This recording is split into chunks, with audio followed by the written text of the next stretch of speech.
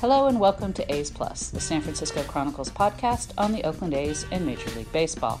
I'm your host, Chronicle beat writer Susan Slusser, and today A's video coordinator Adam Rhoden joins us to break down his job, which includes making the call on replay reviews. Then reliever Josh Lucas talks video games and sharing a name with a celebrity. And on Shea Plus, John and I discuss the A's All-Stars extensively and take a look at the upcoming Bay Bridge series. Today on A's Plus, I am delighted to welcome in Adam Rhoden, who has been with the A's for 25 years and 15 years as the A's video coordinator. Adam's also worked as a clubhouse attendant, and you did the umpire room for a while, right? Is that right? Yeah, I did that for about 6-7 years. It was interesting to get to know some of the old umpires and see how kind of they handle the game situations and see what the little talks after the game. And but yeah, it was really interesting. I think people understand in general what the clubhouse attendants do, but what's different about being an umpire room attendant? Is it essentially the same job? What goes into it? Basically they show up about 2 hours before the game, and you're there just to basically help them, get a little bit of bite to eat before the game, make sure their equipment's ready, and then also the one thing you do is you do rub up the baseballs for the game. That can be a little tedious at times when you're rushing to do work, but that's also a fun part because you feel like you're really part of the game.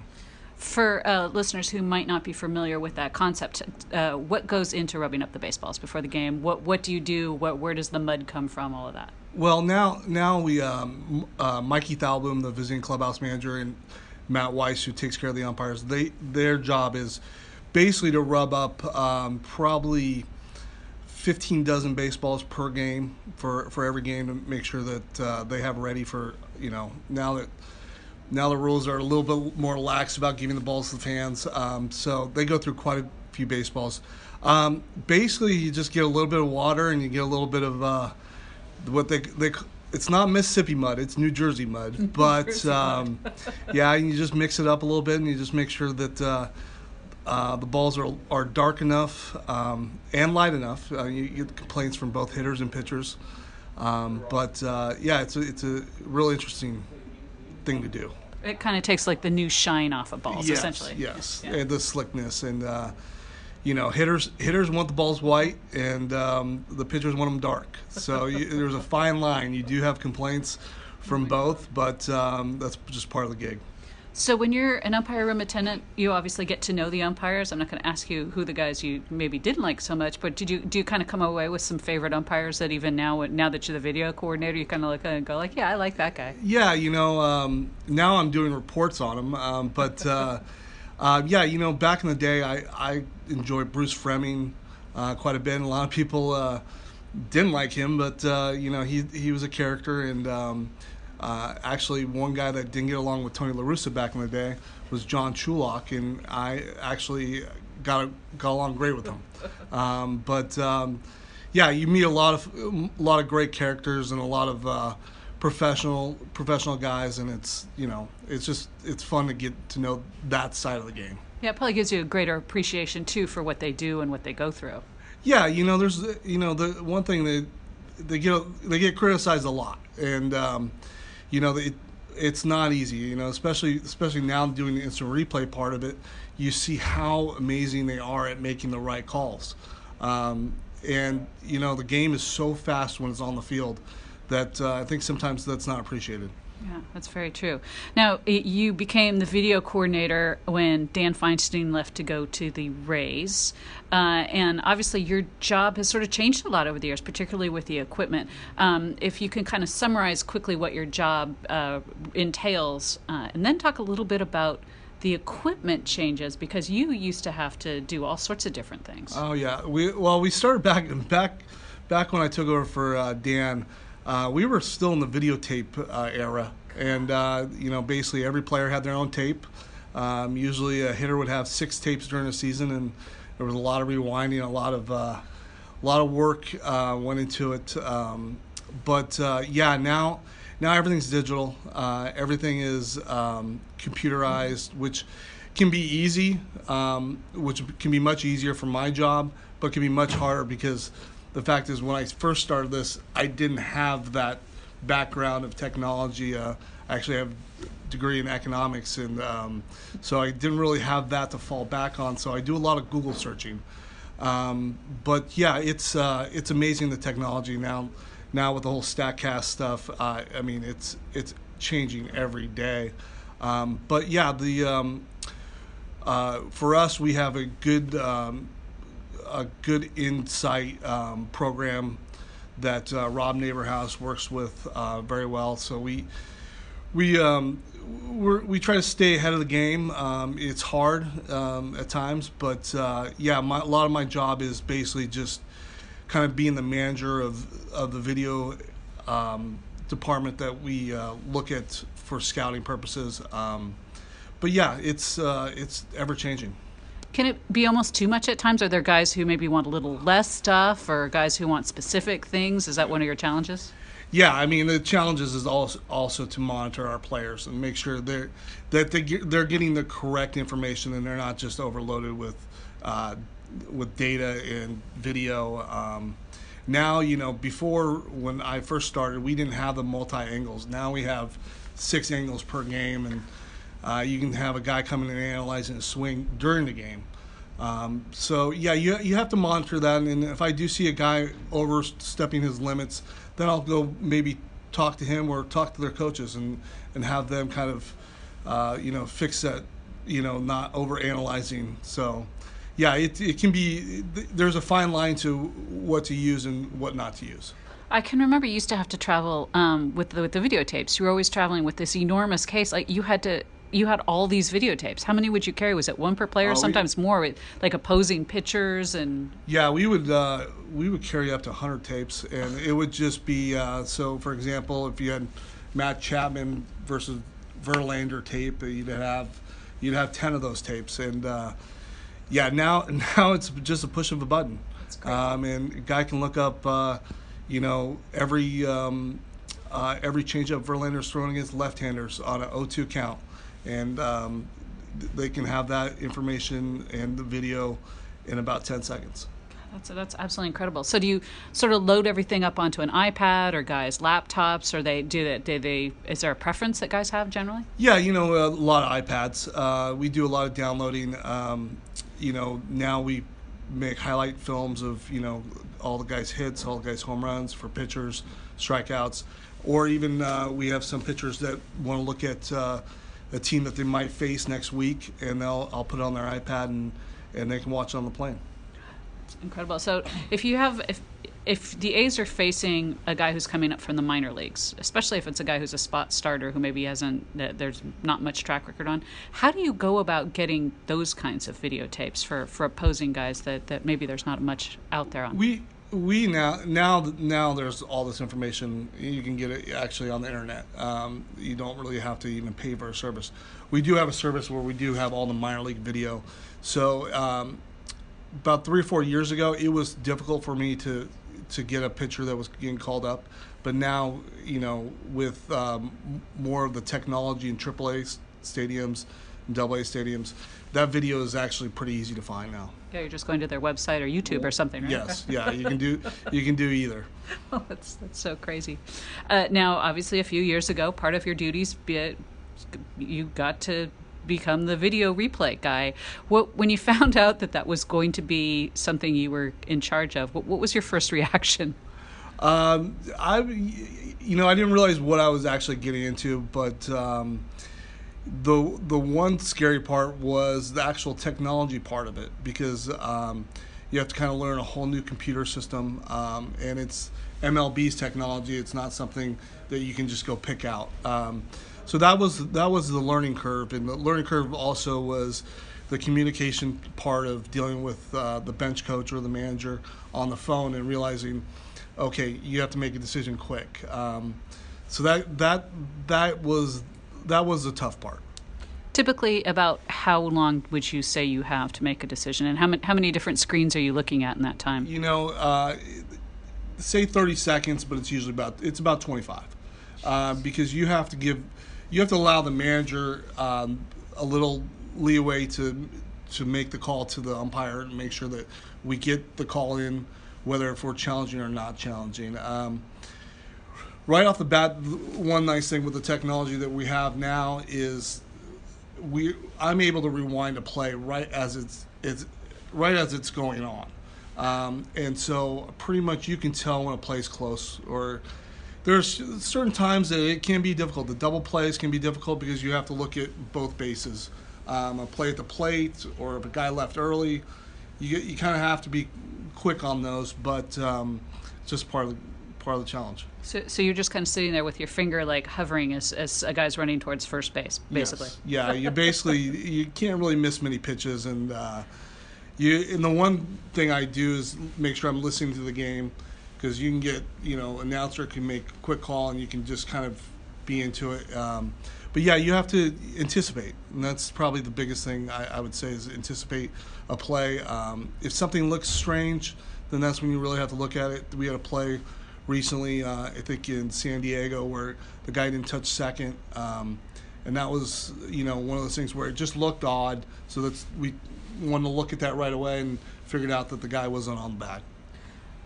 Is there sort of a learning curve in learning what calls Bob might want or not want, or how close it has to be for him to want it? Yeah, and I think over the years he and I have a great relationship and communication factor on that. A lot of times with instant replay, it's not so much about the play; it's about the situation. When the fan at home, or my dad, will text me and go, why didn't you challenge that play? I'm going, well, it's the first inning, and we have to be 100% sure, because we aren't allowed to have another challenge until the 8th inning. So you have to look at the situation, and that's something Bomel already knows, whether he wants to challenge or not. So, if we're in the 7th inning and it's close enough play, we might just take a gamble and say, hey, let's look at that, because we know once the 8th inning hits, we can use the umpire challenges. So yeah, that can be the tricky situation, and also sometimes you have a hitter trying to leg out a hit, and I want to get him that hit, but I also have to make sure that I'm making the correct call for our team in the future innings. Do you get grief from players after games ever?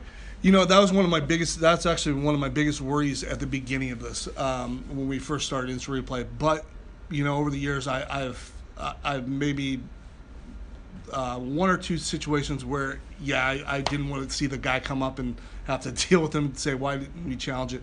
But most of the time, our players have been great. How many different angles are you typically looking at when you're looking at or do you know, so you've been doing it long enough that you know automatically which angle is probably going to be most beneficial? You have up to 14 angles. You have 7 from the visiting truck and the home truck.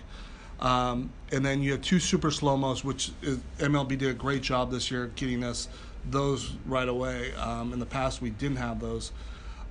Basically, you're looking at the super slow-mo because this is the clearest day you can see.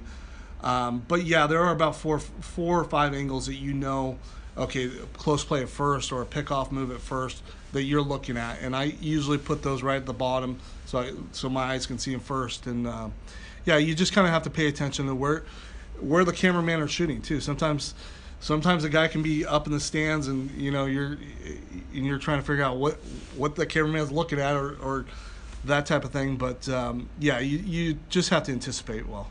I think sometimes fans don't know that where the camera is can be very important, because it can shrink the distance between whatever the two things that are happening on the field. How aware are you on sort of just the physics of it, and where how the camera angle might kind of distort what you're looking at?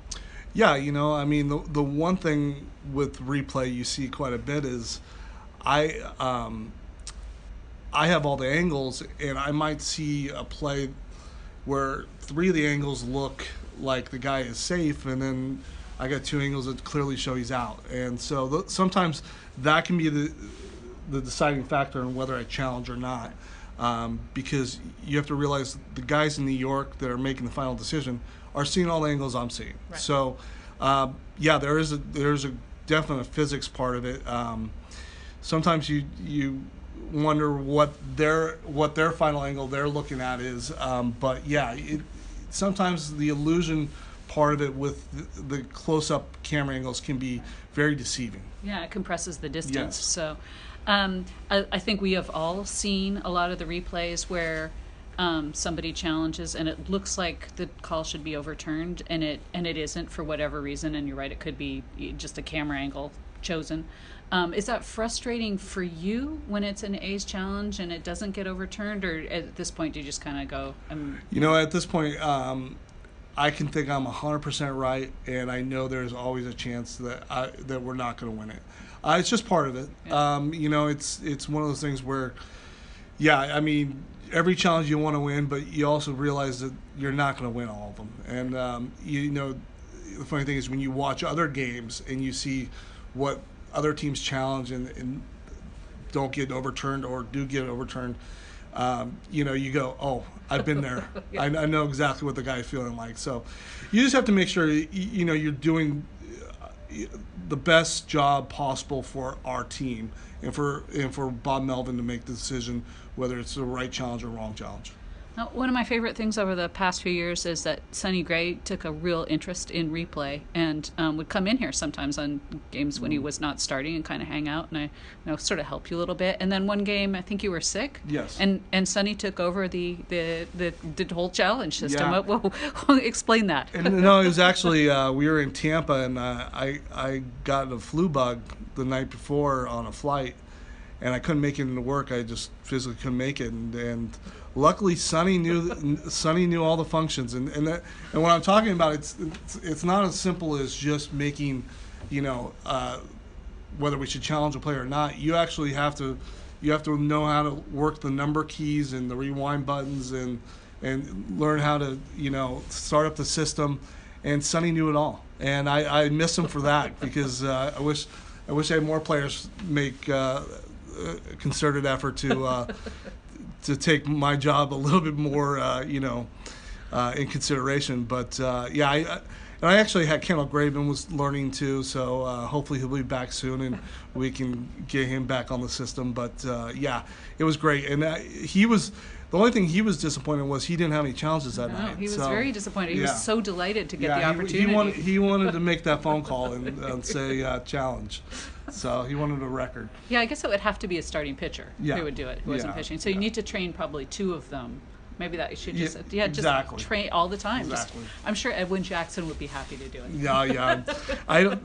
The funny thing is I've had recently I was out, so we had Mark Kotze who did it, and he enjoyed it, but he also said, I want no part of this anymore. So it's one of those things where it's fun for a day, but then you're like, no, let's stay away from it. It's a big responsibility. Yeah. Now, it seems like on the umpire's end and the league's end, they've actually gotten a little bit more streamlined with the process. Like the calls are being decided much more quickly. Is that kind of what you're seeing? Yeah, I think that has a lot to do with the super slow-mo. They spent a lot of money this year implementing that into every stadium where we have at least two super slow-mo angles, and like I said, most of the plays are happening at first base. So, when you have a super slow-mo on first base dedicated for that, it can be pretty quick on the decision part. They've done a much better effort of getting the calls in quick. Now, I know you're from the Bay Area. The fact that you've worked for the A's so long, you're from the Bay Area. When a team is like the A's are now, is really starting to perform well and kind of having a fun season, and you're actively involved. You're helping players and with the video angle and trying to help guys with their performance. How rewarding is it for you and for other people with the support staff? Well, there's nothing like winning, and baseball is a very long sport when you lose. It's 162 games plus the 30-some spring training games. So when you're actually playing for something, it's fun to come to work. And every day is a challenge. And this week it's a challenge playing Houston, and they're the best team in baseball, and hopefully we can get a few more wins out of here. But yeah, when we go on the road, and we're a very tight-knit group, I would say, love all the teams that I've been a part of. But there's something about this group. They're very close knit. They're always going to dinner together. They're always hanging out. It's a different group than I've seen in the past, and I think special things to come. Yeah, and they all work very hard too, and so I imagine you see a lot of them come through here all the time because they are such hard workers. Yeah, these guys are baseball grinders. They come in. They're here, for a night game. They're here at noon, looking at video, trying to get them away from video. But yeah, they're a very close knit group, and they come to the ballpark together, and they're working hard from the minute they walk in the clubhouse. Do you ever spot stuff in guys, either deliveries or setups, anything? Yeah, I usually sometimes that can happen. You're looking at little things, and I'll hear our hitting coach Darren Bush. Sometimes he'll be looking for certain things, and if I see something, I'll mention to him. And then sometimes with mechanics, you can see if a guy's overthrowing or something like that, and Scott Emerson might come up during the game and ask me, if I see anything. I'll share information like that, and it happens. I'd say every day, but yeah, there are things you see. Oh, yeah. The things that people learn about from behind the scenes. Thanks so much for joining us, Adam Rhoden. No, I appreciate it. Thank you so much, Susan. We welcome A's reliever Josh Lucas into the Player's Choice segment. Josh, what sort of things do you like to do off the field? I understand you're a pretty avid video game guy. Oh, yeah, absolutely love video games. That's pretty much takes up my whole free time, whenever I'm not at home at least. And what stuff do you like to play the most? Fortnite, and then probably a little bit of the show. So in the show, when you're playing the show, do you ever play yourself? Do you play the A's? How do you do that, since you're obviously part of baseball? How do you choose who and what you're going to do? Well, I usually just go with my creative guy. I play for the White Sox right now. I haven't really played with other teams besides my creative guy, or I played Fowler on the plane. I was the Red Sox then, but that's about it. Usually just play with my creative guy. And do you have any bragging rights? If you do something well against one of the guys in here, do you let them know? Absolutely. I got I got Lou one time and I got Sean one time, so I had to let them know about that. That's awesome. Fortnite, I know a lot of the A's guys play it. Do you team up with guys? Do you play against guys? Do you kind of find them when you're online and do Fortnite stuff? Yeah, we play together. Every now and then we'll get a squad of 4 of us. I mean, 4 is the max you can get, so we'll try to just split it up evenly, play with a couple guys one game and switch over, play with another couple guys. Who are the best Fortnite players? Olsen's pretty good. Mingden's pretty good. I'd probably say Paulie Blackburn. He's probably the best. He's really good. Okay. Now, you share a name with a celebrity, obviously, actor Josh Lucas. Do you ever get confused with him? A couple of times I've gotten some tweets at me. When I guess he had a kid maybe last year or 2 years ago, and I got a congratulations tweet, and I was like, wrong Josh Lucas, but thank you. That's funny. So do you watch his movies at all? I've seen Sweet Home Alabama, but that's pretty much it. That's a good one. That's probably the best one, yeah. That's a good one. Well, Josh Lucas, a pleasure having you on Player's Choice. Thanks for joining us. Thanks, appreciate it.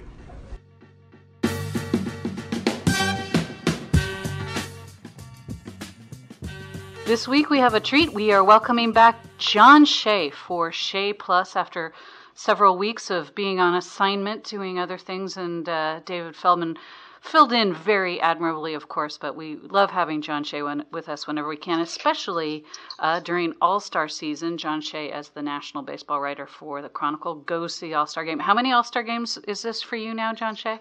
Oh, gosh. It's well into the mid-20s. I've got a streak of attending All-Star games going back to the 90s. My one miss was in 2002 when my daughter was born in July, and that was a good. I could pick them well. That was the Bud Selig tied game. Oh yeah, where he threw his arms up in the air, and then we had that mess that the winner would determine the home field advantage in the World Series all those years, and thankfully that's no longer the case. Well done for missing that one. We have lots to talk about. Since the last time you and I spoke, which was 3 weeks or so ago maybe, the A's have been one of the hottest teams in baseball.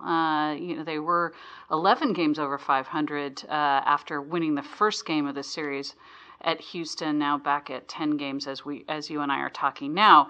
But could you have imagined at the beginning of the season the A's at any point being 11 games over 500? No, not at all. This is a team that you would figure if they got to 500, that'd be a success story.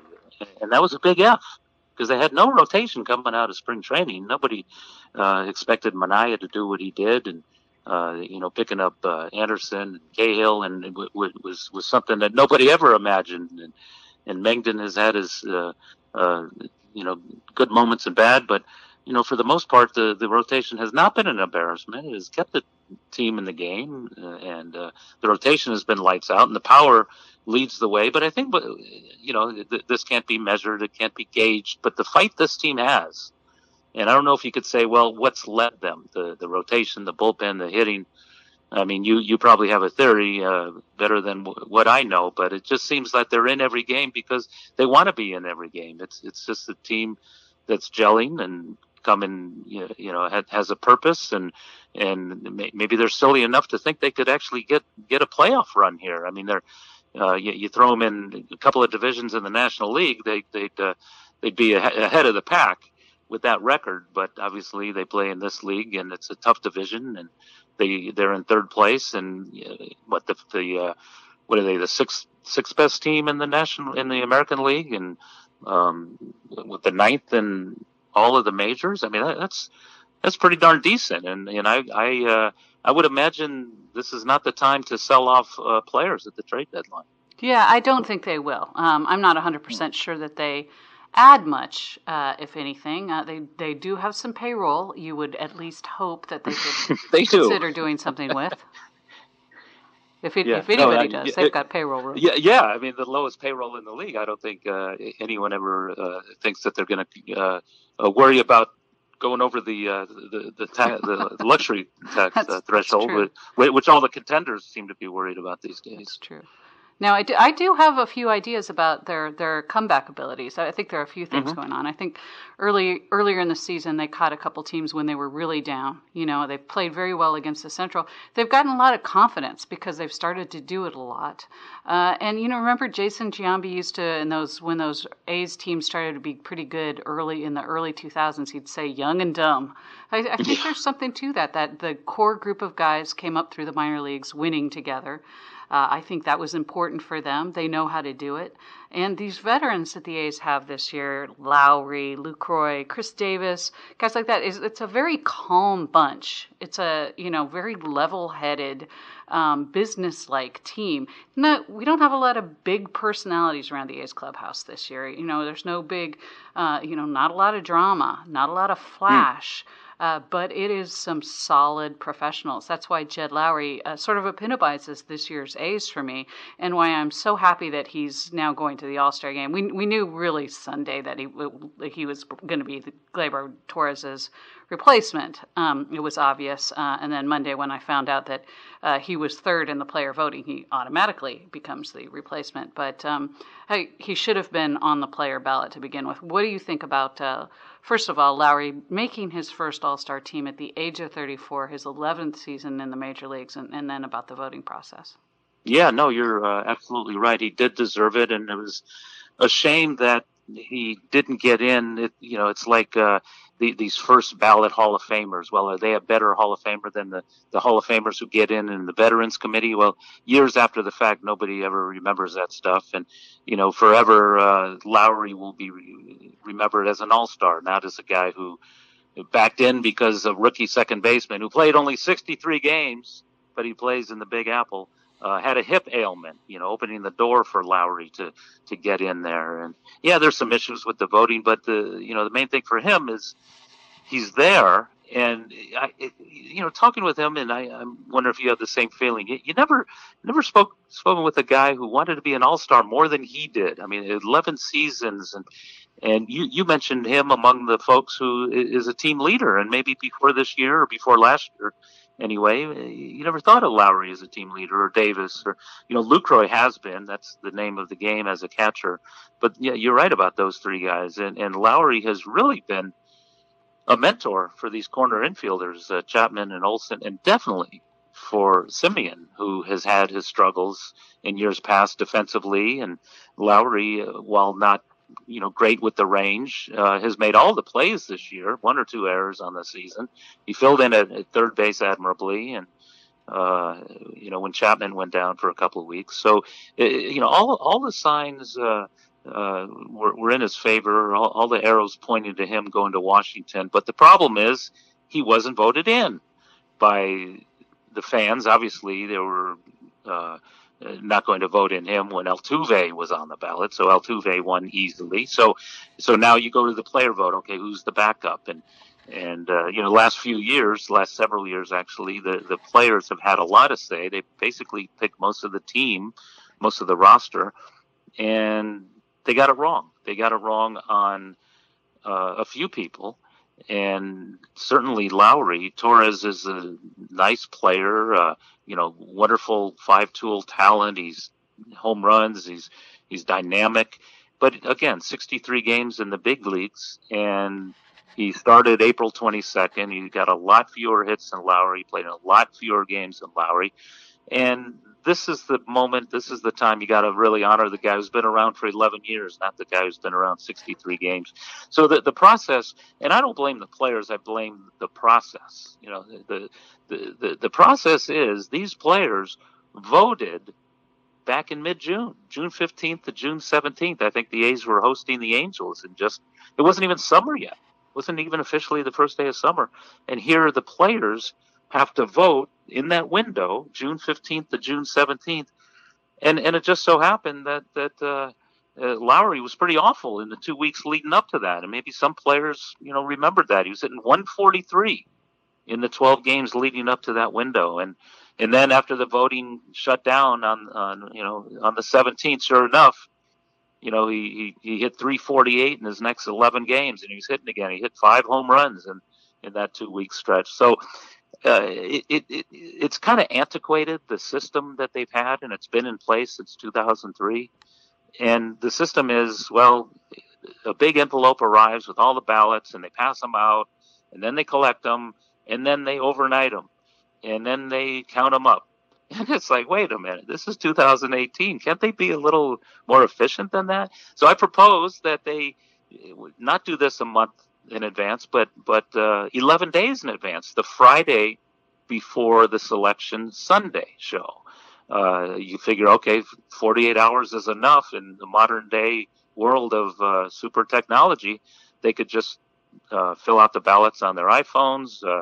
They'd have them all in one day. They can tabulate them. They can, pick the reserves in 48 hours, and then they can present them. So, I mean, if people had more time to maybe consider Jed Lowry, maybe he would have been the guy over Torres, and the case could have been made, throughout both leagues for a lot of guys. So I think that's something that they will address. They will converse on. And I also think another part needs to be added. When these players get the ballot, there are no stats attached. It's just the names. And, these are busy guys going pregame. They're going from station to station. This is kind of a little distraction. You got to spend a lot of time to get it right. And yeah, they could look it up on their phones and all that stuff, but why not provide them like Major League Baseball provides the managers and coaches for the Gold Glove Award every year? I think it comes with a packet of stats, so who's good, who's not so good, more than just the eye test, more than just the popularity contest. So, I think if they, provide some stats, just some printouts, some teams do it, but MLB doesn't, and definitely, push back the process so there's more of a sample size for these players to get it right. So, I think you'll see that come, but it's just too much common sense not to. Yeah, it's kind of shocking that they haven't done that to this point. I've been in the clubhouse many times over the last few years when players were voting for the All-Star team, and I've had guys come up and ask me, like, who's a DH who's having a good year? They don't always know. And they really have taken over, really, as kind of the primary group of voters. The All-Star Game, obviously, it was not that for many, many, many years. It was the fans, and then the manager who was helming the team. So it's a lot of responsibility, and not all of them take it all that seriously. Some of the other proposals I've heard in the last couple of days, with the players whiffing on some of their selections this year, is maybe have a committee of players, maybe former All-Stars, player reps, assistant player reps, that kind of thing. And then, that there might be more of a responsibility level felt there if it's something like that. Now, in the middle of baseball season, it's kind of hard to formulate a committee of anybody. They would still have to be individual. Sure. Everybody's off doing their own thing. You're not going to have a conference call, I can't imagine. So that might be a little tough. But the players need to police themselves, make sure that they have the stats, even if they're not provided, that somebody goes and gets them. I can remember when this first started, players used to go and grab sports sections and look at the leaders if there was nothing else available. So somebody has to at least go find those. If you're right, they probably will be provided next year.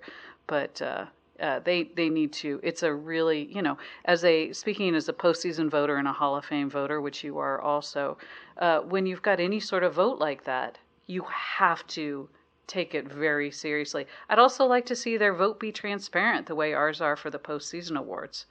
We don't know how players finished in order. I think we should. Why not? They wanted the vote. They've got it. I found out on Monday that Lowry had finished third, but those aren't released. Release those. Why not? Yeah, there's no reason not to. And players can vote for teammates, and some of them just vote for teammates. One player told me, you can vote for yourself, which is fine. But who was it? Chris Archer, who basically called out his colleagues the other day with the social media post when Blake Snell didn't get in. He said, "Hey, shoot, this is the ERA leader.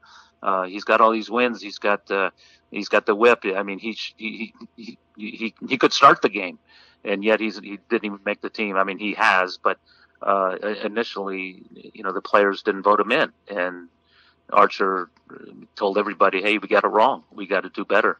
We got to figure it out. We got to spend more time. We got to do it right." And this year, they didn't do it right. Another thing is the All-Star Game was pushed back a week this year. So when the voting is in mid-June, oftentimes it's just 3 weeks before the game instead of 4 weeks before the game. But still, that's still too long. Although the fans vote when May, they can start casting ballots in May for their favorites. But yeah, that's crazy. I know. But it's you know what? It wouldn't be the All-Star Game without snubs and without complaints and without this sort of dialogue. True, it makes for a fun discussion, but man, it's heartbreaking for some guys who maybe that's their only chance ever, and they come up shy, maybe just because a few people weren't really thinking all that carefully when they were voting. And what if Torres isn't hurt? If Torres isn't hurt, do they somehow get him in? Maybe they would have thrown him on that 5-man ballot, but only that's a 20% shot. And, Stanton's going to win Oakland, that, as Lowry noted the other day. Stanton, yeah. So it's that's a losing proposition for the other players. Yeah. But maybe they would have snuck him in, but maybe they wouldn't have, and that would have been a shame. Yeah, it's tough. Now, Blake Trinan obviously was named on the day. He's had an absolutely sensational season. I kind of try to think of A's closers past, and they've had a lot. We've been fortunate to see so many good ones. Sean Doolittle, Grant Balfour, for a year or two there, Houston Street, obviously Dennis Eckersley, and just name after name. You kind of associate the A's with good closers over the years. Raleigh Fingers. Where does Trinan stand for you? What he's doing this year? He stands alone because nobody's thrown this killer sinker at 98 that just falls off the table like a bowling ball, and it's he's wowing them. He had 20 straight conversions until the Tuesday night game, which ended on an unfortunate note with Lucroy bobbling the ball and the throw hitting the runner and the Astros winning in extras. But Trinan is unbelievable for a guy who lost his job in Washington and then The cool story is both he and Doolittle, the man he was traded for, will be teammates in that. Well, they won't be teammates, but they'll be all-star relievers on opposite sides of the field. That's a pretty cool story. Doolittle, an all-star as well as Trinan, and Trinan's story, just a late bloomer. He's 30. He's finally putting it all together.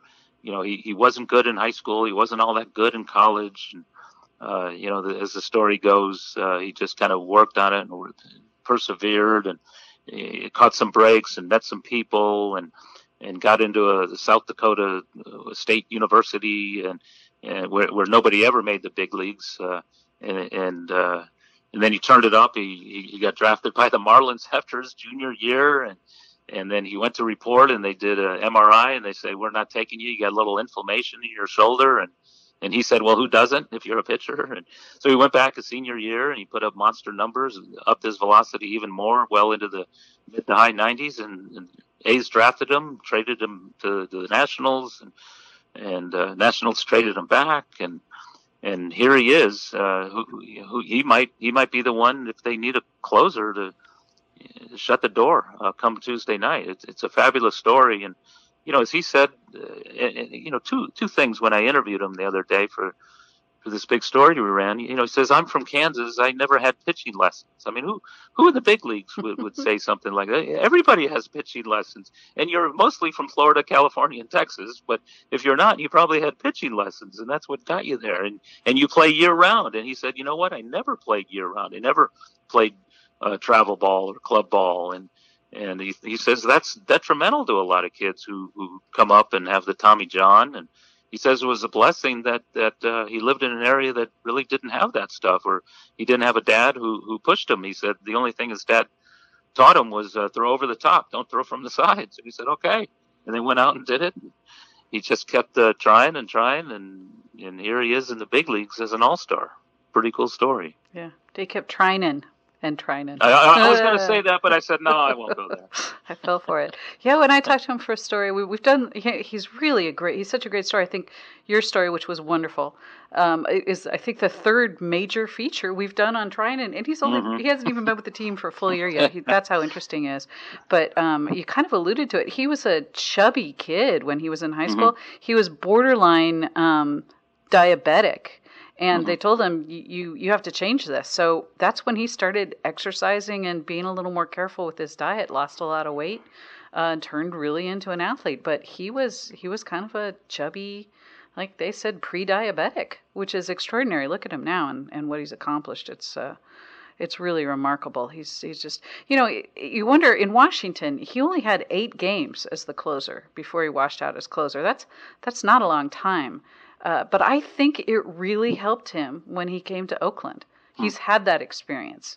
Had it, kind of failed, stumbled, worked on some things, came back, and he's better than ever. So, yeah, it's a one. Him going back there, it's just you're going to have a lot of fun, John. I think following that story as it progresses throughout All-Star Week.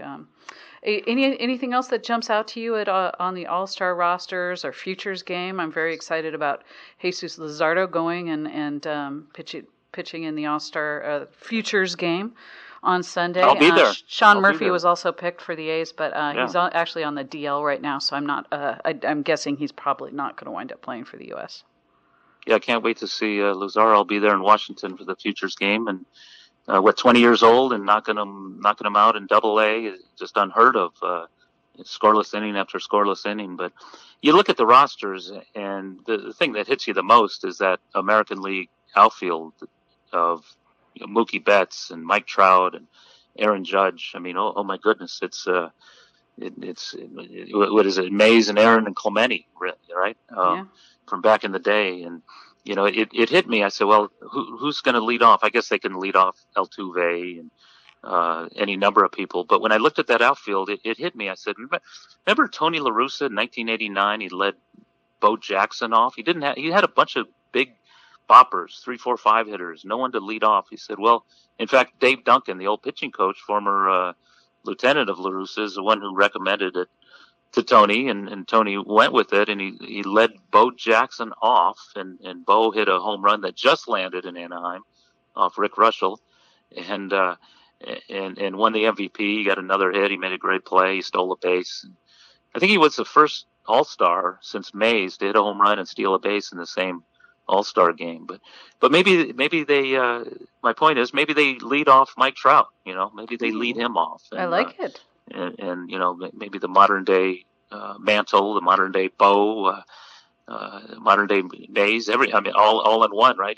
He sabermetrically, he might be putting up his best season, and the eye test might tell you the same. Anaheim doesn't seem to be heading to the playoffs, but Trout's doing it again, and so Betts and Trout and Judge, that's one heck of an outfield. JD Martinez, the DH, and Altuve. So I wouldn't want to be a National League pitcher, but and then obviously Lowry will back up Altuve and maybe play the last 4 innings, and we'll see Trinan at the back end, 8th, 9th inning perhaps. So that'll be fun. It's the first time the A's have had a second baseman since who? Phil Garner? Phil Garner in 76. Yeah. That's amazing. Yeah, only the second one for Oakland. It's a really extraordinary. Yeah, that's a great stat. Yeah, fun times. So, really quickly, since we have you, and I know you'll be at some of the games and at the Bay Bridge series, the A's and Giants matchup going into the break and coming out of the break. What do you think about them as a matchup? I think the A's obviously doing better than anyone expected, and the Giants, showing some things here and there that maybe they're a little better than they were initially, at least. Yeah, there's some parallels. I mean, 2 last place teams last year, the Giants with the 98 losses, the A's with the third straight last place finish, and now they're both over 500. The A's a lot more over 500, but in terms of some young guys emerging in the rotation. You see Mengden and you see Minaya this year kind of breaking out, and on the other side you see Derek Rodriguez, the Hall of Famer son, and Suarez kind of coming out of nowhere to boost that rotation. And both teams have pretty good bullpens. Obviously, the A's, the 8th, 9th, one of the best, if not the best in baseball. It's uncanny how good they are. But the Giants without Melanson have been mostly good with Watson and Will Smith now, and so they're similar. One similarity is the center fielders coming out of nowhere. It was Mark Canha to play center field and Gorkys Hernandez. Maybe a couple years ago, you wonder if Canha was going to remain on this team. Certainly last year with the Giants, Gorkys was heading as a DFA candidate. And now they've done really well in the outfield, and maybe a reason early on in the season that they're to the point they are now. The Giants don't have the power that the A's have, obviously, and so it's a 4-0 deficit for Oakland, as we saw Tuesday night, is not a big deal, and it's not the first time they overcame something like that. But it's a big issue for the Giants, and you're going to see Bumgarner this weekend, either Friday or Saturday, and Suarez probably Sunday, and then Minaya, I think, is on Sunday for Oakland. So that'll be nice to see the big guys. So it's the Giants are limping into the All-Star break and this Bay Bridge series, and the A's are streaking into this series. Yeah, I covered Pudge Rodriguez for 2 years in Texas, and I am desperately hoping to see Derek Rodriguez at some point. I remember when he was born, and I'm just it's so fun that he's over there and doing well. It's wonderful. So we always love the Bay Bridge series. Anyway, it's a great thing for and who knows what Dave Cowell has up his sleeve in terms of fun promotions or things that really might annoy Giants fans. So it should be a good time. John Shea, have a great time in Washington, D.C. at the All-Star Game. We will look forward to hearing a report from you when you get back. Thanks so much for joining us. Thanks a lot, Susan. Good talking to you. This show is part of the San Francisco Chronicle Podcast Network. Our theme music is The Third by Anatech, courtesy of the Free Music Archive. The show is produced by me and Fernando Diaz. For more A's coverage, you can follow me on Twitter @Susan Slusser. Check out all of our coverage at sfchronicle.com.